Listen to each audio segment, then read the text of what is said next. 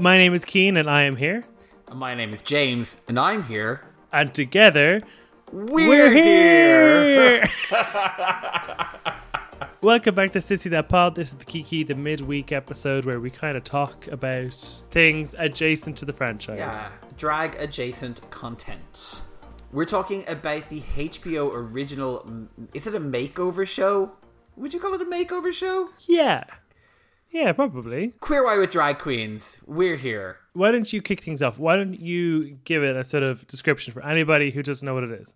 Well, I think, as I said in the intro, I think that like Queer Eye with Drag Queens is probably a very succinct description. I suppose it's kind of a makeover program, but with like a social justice sort of center, in that it's like looking at queer people's place in rural American society and talking about kind of how disparate people can be and how separated people can be, and looking at the rich type of experiences that those rural, less accepting communities kind of the people go through. I think that I also think it's very moving and very raw. I would say it's raw and moving. The only thing I would hesitate to call it a makeover show is that it isn't really about their lives per se. It's not like they're changing their house. It's not really like they're changing their wardrobe or changing how they live their life. It's kind of just more of, we're arriving here and we're putting you in drag and hoping that has a knock-on effect. I don't know, but I suppose it's sort of a makeover for the soul in some ways, because it's because it's about helping these people find the confidence within themselves, and usually like it builds up to a person kind of dealing with or either dealing with or kind of working on a particular issue that they have, or something that sort of has been that's been causing them sort of pain and that they need to rectify. And so that's a lot of the storylines are coming through. It's the drag is used to sort of heal a pain or make right a wrong, or kind of like make a statement about their life at the point that it's in. So yeah, I'd agree in that it's not a makeover and that like no one's getting a new wardrobe and nobody's taught how to make guacamole, but it definitely, I think, like in terms of that kind of, they do a much more effective job than Karamo in like sort of that sort of spiritual side of things and that sort of like sense of self. I have a theory when it comes to Queer Eye, which, you know, we're not really talking about at the moment, but like the better looking the guy, the less useful his role is in the show. I disagree, because I think Bobby's the most attractive and he does the most work. Oh, okay, well there you go. And like Anthony, yeah. I always feel sorry for Anthony, because I do think kind of that you know, he's pitching the like recipes that he's like preparing for these people at the level that these people are kind of capable of. So obviously it's going to be like super simple to make stuff, because, you know, these are people who don't know how to cook. The thing with Karamo that I think is interesting is that obviously initially when that in that show, when it was Queer Eye for the Straight Guy, that would have been like, oh, I'm going to teach you about opera, or I'm going to teach you how to appreciate a fine red wine. Whereas it went from being culture to kind of more of like a generalized well-being, which can feel, let's go boxing. Or at one episode, let's go meet the person that shot you, you know. So it's kind of a bit like, oh, weird flex, but okay.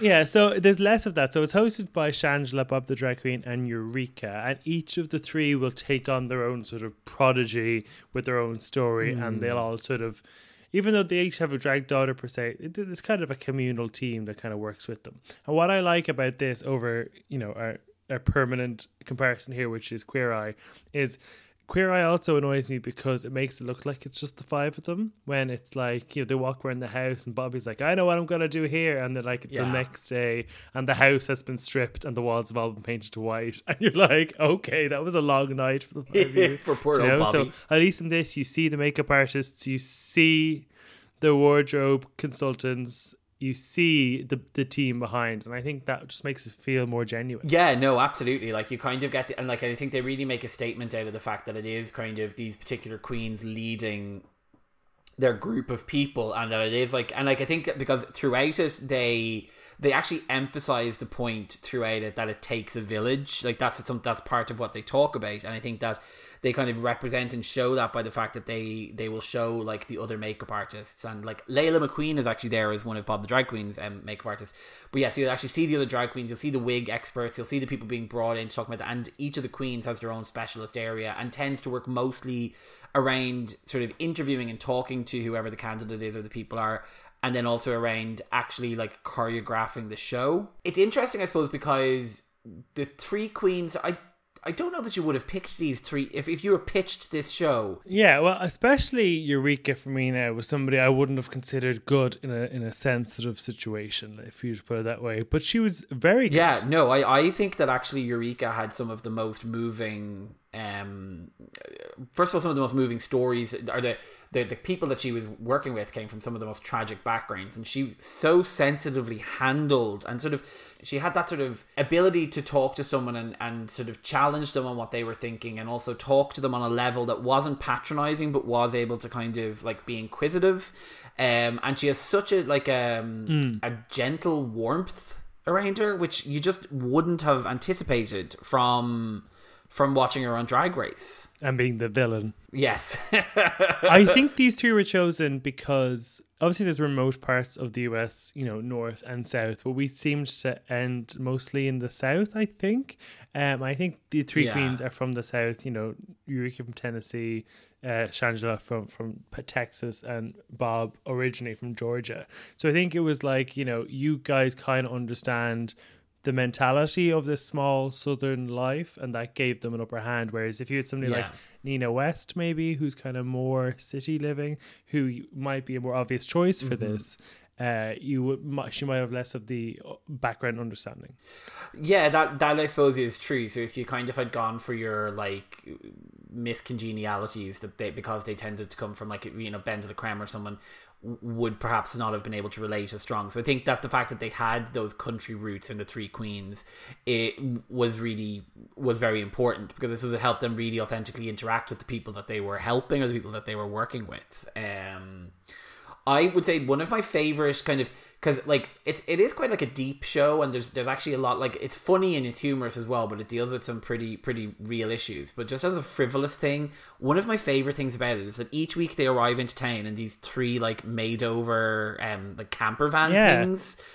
In the like these personalized camper vans, like you've got the elephant, the purse, and then what was Shangela's one? I can't remember. It was a big pink kind of glitter ball. I can't remember either. I just remember the first two. But it was like blue, pink, and yellow. So yellow was Bob, pink was Shangela, and blue was Eureka. So it was kind of like those color themes kind of carried out throughout, and they each had their own sort of portable tent area. You could bring them, and like this is your makeover station. They each had a different theme and stuff, which I thought was quite nice. This would probably be a good point to tell people that they can watch this on Now TV.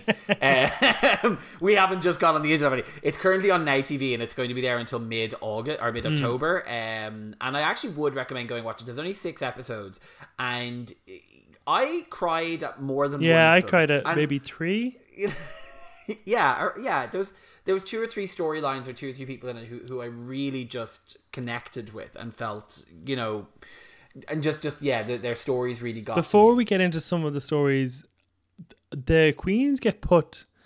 I kind of feel the producers make the queens go out and walk around the city in drag, and we see them get openly discriminated by people. In the first episode, they go into this sort of gift shop, and a man makes a point of coming into the gift shop once they leave to say, I'm never buying anything in here again because of those freaks you had in here.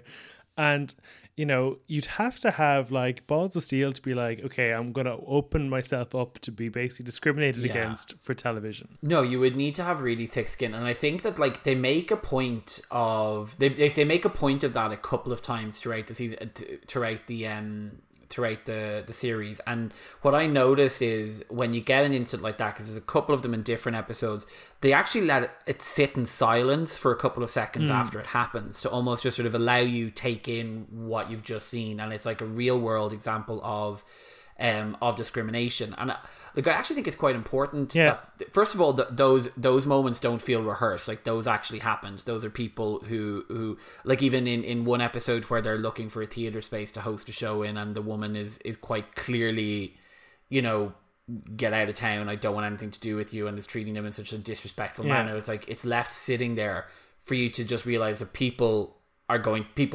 treated this way. I think that it's partially manufactured, because I think they would have had their venue already. I think they were told, go out and look at some other ones and you'll probably come up against something. But I don't think your woman was an actress or anything like that. I do think they kind of were told to almost go out and cause trouble, because they wanted to get that natural reaction of showing what a homophobic discrimination looks like in reality, which you don't see. Yeah, no, you don't really. And like, I suppose they could have made the decision to like leave that out and sort of, you know, have it be something that didn't like, and have it be a show that sort of spoke about the issue but didn't really show it. And I think it was actually quite good. It was quite brave of them to leave it in there, because it would be quite challenging for people to see, because especially people who would think that homophobia exists on a scale, and that like kind of it's only the upper ends of that scale is where you need to be concerned about. So it's like things like someone saying kind of like, oh, like, I don't like drag queens, or someone sort of like saying you freaks in the street, like, isn't something that people might consider serious, but it is a serious form of discrimination, and if people have to live with it every day, it makes things much more difficult. Yeah, like that episode was in Branson, Missouri, which was kind of this city which they called the Christian Las Vegas. There was amusement parks. A lot of the shows had their selling point of being, in quotation marks, family friendly. And when the queens are walking through the town trying to sell their drag show, they kind of repeatedly say family friendly. And it kind of just brings up that sort of idea of, you know, family friendly and how that can be a loaded term and that sort of stuff, which I thought was interesting. And the only other show I think that shows deep America, regardless if it's, you know, where it is like Catfish, that you see parts of the country that would normally make it on TV, and I thought that was interesting. Yeah, no, absolutely. And I do think that the Catfish can sort of show them in sometimes like a slightly exploitative sense, whereas in this instance it felt like the people who were participating were kind of being celebrated, and that like that small town living in it was also being celebrated. Like there was no judgment at any point throughout the show about the fact that these queer people chose to live in these places, or like there was no ever suggestion of like, well, why don't you just move to a city? Like it was kind of celebrating the fact that queer people should be able to live wherever they want to live, and that they have a place in whatever town, however big or small, that they choose to be in.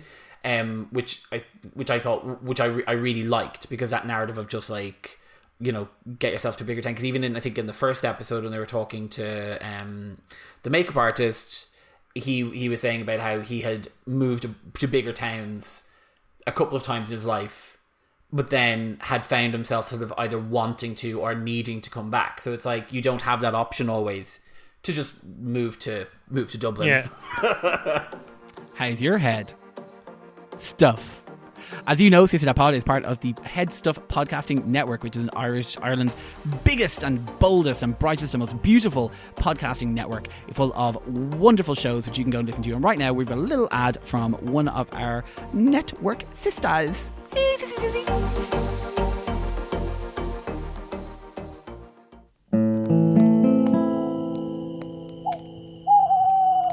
Once upon a time. Fireside is the Irish storytelling podcast. Every week we breathe new life into old stories from folklore and mythology, from the mysterious landing of the old Celtic gods to the epic wars fought by Cuchulainn and Queen Maeve, right down to the petty squabbles between headstrong mortals and roguish fairies. We already have a huge collection available with a new episode every Wednesday. This is not just a podcast for folklore fiends, but for anyone who enjoys a good story. And who doesn't love a good story? My name is Kevin C. Olahan, and I am your host and your fireside bard. Wherever you are in the world, you can always join me by the fireside.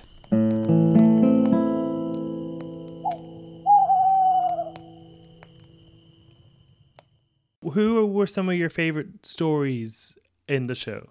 So no spoilers, we won't go too deep, but I think that one in Branson, Missouri, the storyline about Tanner, who is there was a storyline. It was a mother and son who were doing the drag transformation together. I believe that they were Bob's project in that episode, and the story centered around Tanner, who was in his early 20s or early to mid 20s. He was he had come out as gay, but then had gone back into the closet and decided that because he was just so hung up on his exposure to religion that he was so unhappy with being homosexual that he had accepted the fact that he had same-sex attraction, but that he wasn't going to allow himself to act on it, and he was going to live a life without trying to search for or seek out a partner, or without trying to have that love and that love and happiness that sort of relationship could give you, in order to sort of live on what he saw as the right side of God's law. His mother, on the other hand, couldn't have been more open-minded and really just wanted him to be happy. And that friction, I think, where she was sort of trying to push him to come out and push him to be more himself, and just to because she didn't want to see him living a lonely life, and sort of obviously, like, he was terrifically talented, super into musical theatre, like a very kind of big character, and that storyline right the way through was very moving to me, and particularly highlighted by the fact that Bob revealed about his mother sort of similarly being born again and deciding to sort of step back from her sexuality in order to live in line with what was God's will in inverted commas. Yeah, no, that was an interesting one, and it kind of like is kind of leading it to hope that by the end of the episode, Tanner will have a change of heart and he will change his identity from Christian to queer or gay, whatever it is. So that's kind of like the path you go on, which is an exciting one, I suppose, for this. Because especially when at this point you're kind of 3 episodes in, you kind of know the format. So I thought that one was kind of like, ooh, are we going to get there? So we won't tell you if he does or not. Yeah. But, that's kind of the journey I suppose I went on. Watch and find out. I really enjoyed Nate from the New Mexico episode, who was a indigenous LGBTQ male. And there was just a lot of conversation about indigenous people. It tickled or itched the scratch I had from Ilona Verley and how little of the two-spirit we got from her in Canada Drag Race. We're talking about so New Mexico, in this town, Farmington, it's beside a Navajo area, and the people inside there are called Dine, and in their culture there was like 5 different types of gender. There was super female, middle of the road female, neutral, super male, and middle of the road male. And it was just interesting how these really sort of old ideas had these quote unquote new ideas of non-binary and stuff in it, which I thought was really interesting. And we knew that through Two-Spirit, but it was just good to actually see good conversations about it. Yeah, absolutely. I also really just enjoyed the visual of the performance that they put on, because that's another thing to mention, is that throughout each episode builds towards a large drag performance in a local venue, and the 3 candidates, or the groups who've been made over, will do some performances. And I actually really liked Nate's performance. I thought I liked the kind of the message and story in it, and also just thought like the costumes and the actual put on of the show was great. Yeah. And actually, just on that, in the traditional DNA culture, that this concept of the two-spirit in this area anyway has been overwritten because people have been swept up by religion, and it reminds you of how religion can kind of railroad all these liberties, and people who even as part of their culture, they've now been railroaded into believing it's wrong just because of Christianity and stuff. So I did quite enjoy that one I thought was a bit over the top came in the first episode. Erica, who wanted to apologize to her daughter Hayley.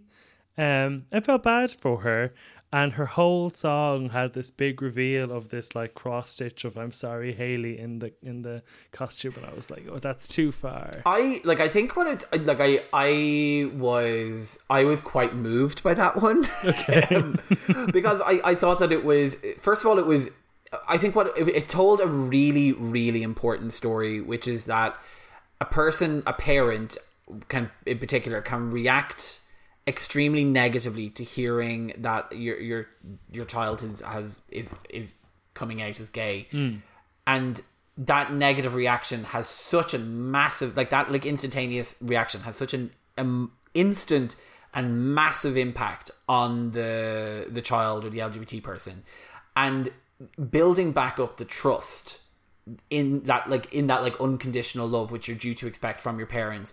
It takes an enormous amount, and sort of we see with Erica throughout the episode that in addition to kind of doing this show, that participating in this story, participating in this show was kind of the latest in a long line of ways in which she has attempted to like build that bridge again and prove to the daughter that she isn't kind of the person that she was anymore. She's been involved, I think, in PFLAG, which is the parents of lesbians and gays group, and then she's been involved in like lots of other outreach. Mommy Hugs, I think was one. Mommy Hugs, yeah, that's right. Like a lot of other like LGBT outreach to children. And I thought it was like, I did think that the like please forgive me like sort of written on her chest was maybe a little bit sort of, that's the only bit I felt she crossed the line, But I liked the story, and I also think it is important, first of all, to show people that a bad reaction from a person at an initial point can be changed, and also to like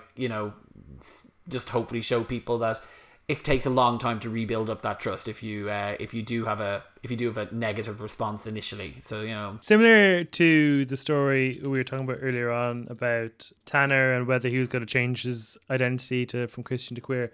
There was a similar sort of moment in that first episode with Erica and her daughter Hayley, and whether Hayley was going to come to the show and see her, and whether they were going to meet up after the show. And you do find yourself building. And what I quite liked about this was it kind of had that Catfish feel rather than Queer Eye feel, where you're like, we don't actually, like, Eureka and Shangela and Bob don't actually know how this is going to turn out. People haven't sat in a room and have decided. They kind of showed up and they're hoping for the best, and they're going to roll with the punches no matter what happens. Yeah, no, exactly. There was a real sense of kind of like they were going to make a show out of, and even like I think Eureka was her. We'll call her a mentor. Like Eureka was her mentor throughout that show, and the way she dealt with that the ambiguity around that was really sensitive, because she was able to kind of say, look, the difference you're making here, regardless of whether your own daughter shows up, is really important and valuable, and like let's hope your daughter turns up, but don't lose sight of the fact that what you're doing is also bigger than just this. And I think like actually that episode really set the tone for me in terms of the judges, or in terms of the mentors, around just how surprised I was by how sort of sympathetic and compassionate Eureka was. Yeah, definitely. I think she definitely comes out strong in the first episode. I feel Shangela got the easiest collection of people. I feel she often just got the queer dancer kid.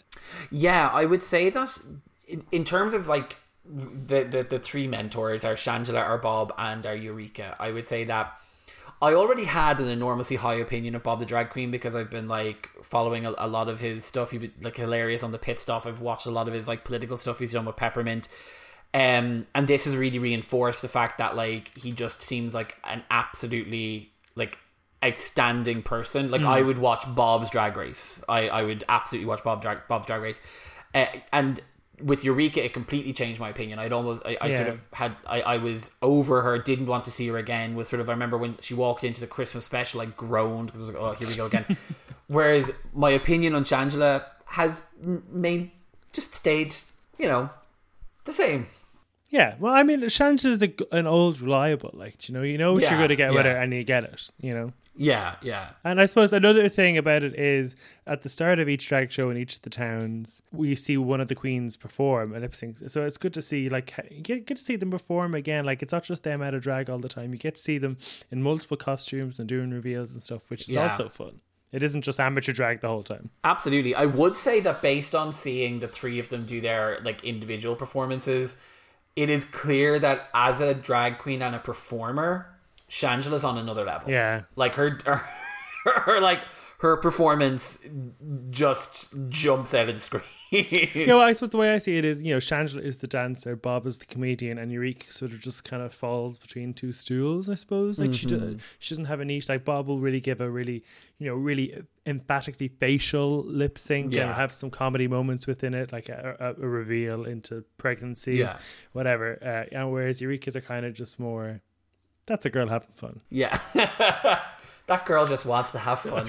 and who can blame her? So, like, I don't know, to give you like a flavor of some of the other stories that are in it. In Idaho, there's like a team of 3 local drag queens or drag entities. I think one's non-binary, which is quite nice to see. How local drag can still thrive in such a small town. A trans man who's trying to get a break free and become more comfortable in himself. There's a woman who lost her arm and her leg in a motorcycle accident. That one I enjoyed that one as well, and also thought like because she didn't want to be a drag queen, she wanted to be a drag king. True. And so they brought in Landon Sider from Dragula to like kind of guest on the episode as well. And I don't know, first of all I think Landon is great. Yeah. Doesn't have an enormous amount to do, but I was just like, oh yeah, I like you, and I remember watching Dragula, you're great. But it was fun to see because we've seen makeover challenges on Drag Race of like how to get a walk like a woman. So it was good to see Landon give her tips of how to be a man and you know, this cock of the walk and to point at the ladies and stuff like that. Yes, yeah. No, absolutely. I thought that was really fun. And also like it was like I saw Layla McQueen also like popped by there for a second as well. But it's always nice to see kind of people in the background that you recognise from things. The last episode you get briefly introduced to the 3 contestants and then bam, coronavirus. So it kind of like, presumably often this happens is like a production company will make a contract to produce a certain amount of episodes, so they kind of have to fill the last episode. So it's a sort of biographical episode on the 3 main queens. So you were a fan of it. I thought it was a bit dull. Yeah, I think this episode would have been hugely interesting to any audience that this show had who wasn't familiar with Drag Race. Not that there wouldn't have been an enormous amount of it, because it would have given a great kind of, you know, it would have given a great insight into who these people were. I also really enjoyed getting to know the 3 stories from before they got onto Drag Race and understanding kind of who they were and how they came, or like where they came from.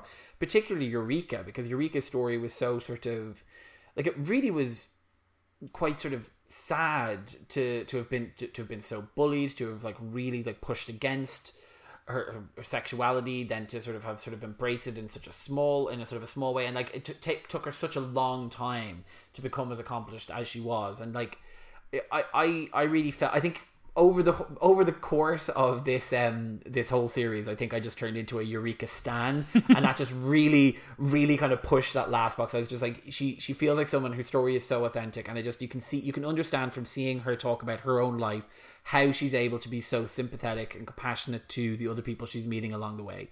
And I just think it makes it, and I think I would say that with all 3 of them. I think like even hearing kind of like Bob's story and Shangela's as well, that like you can see that the hardship that they experienced in their younger lives, it bears through to the people that we were seeing in the season overall.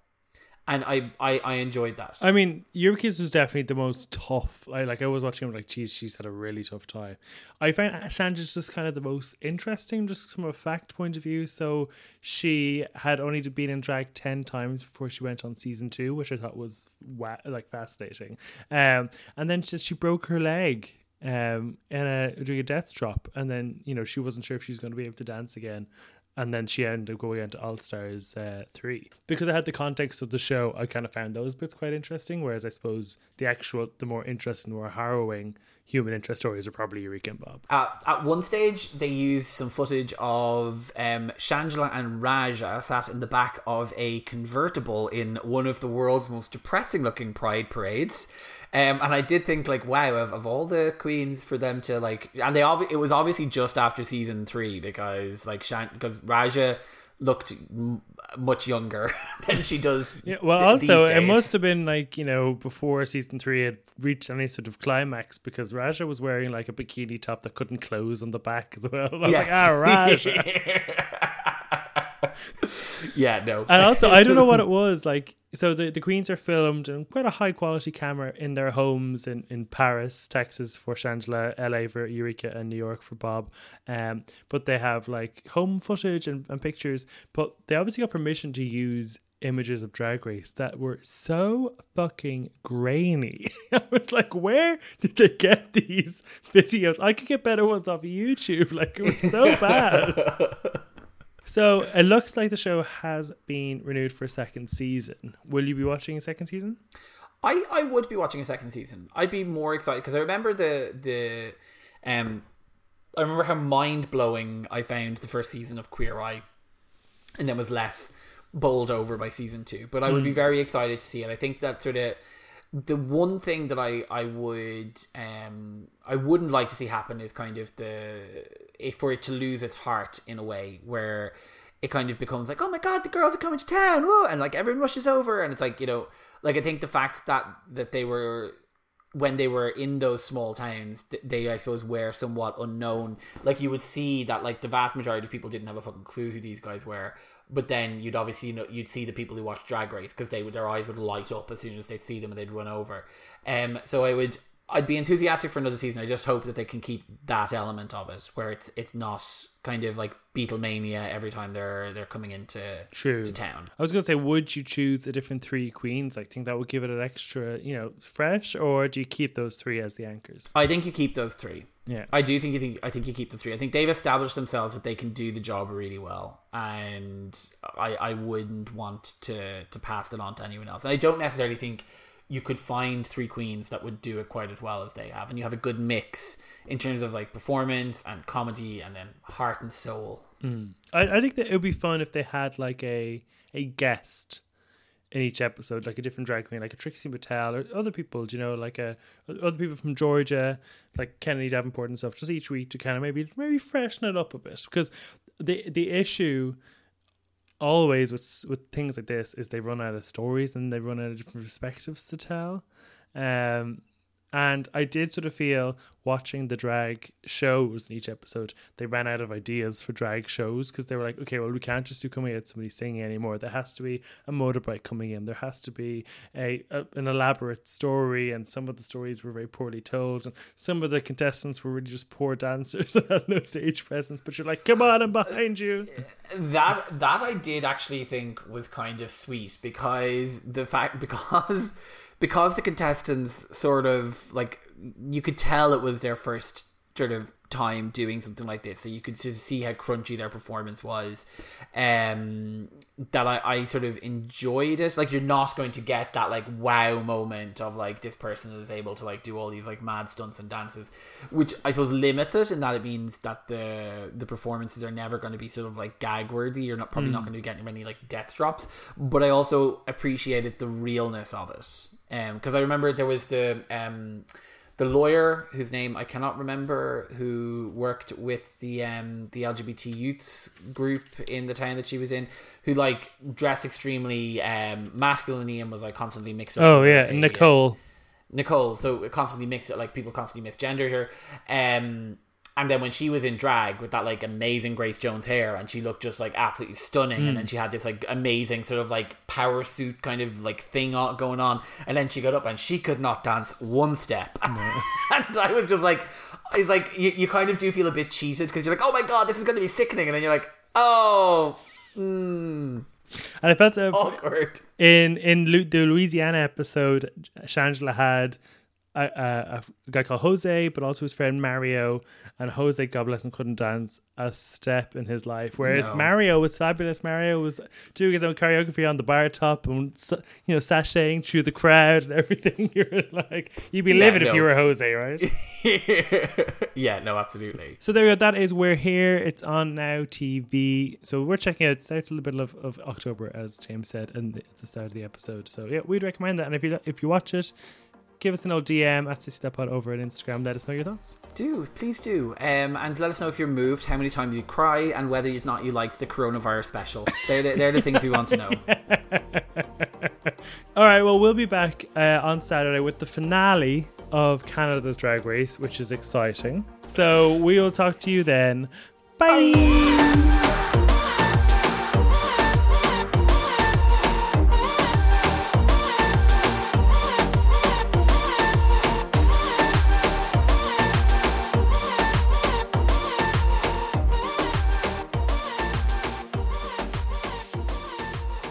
This podcast is part of the Head Stuff Podcast Network.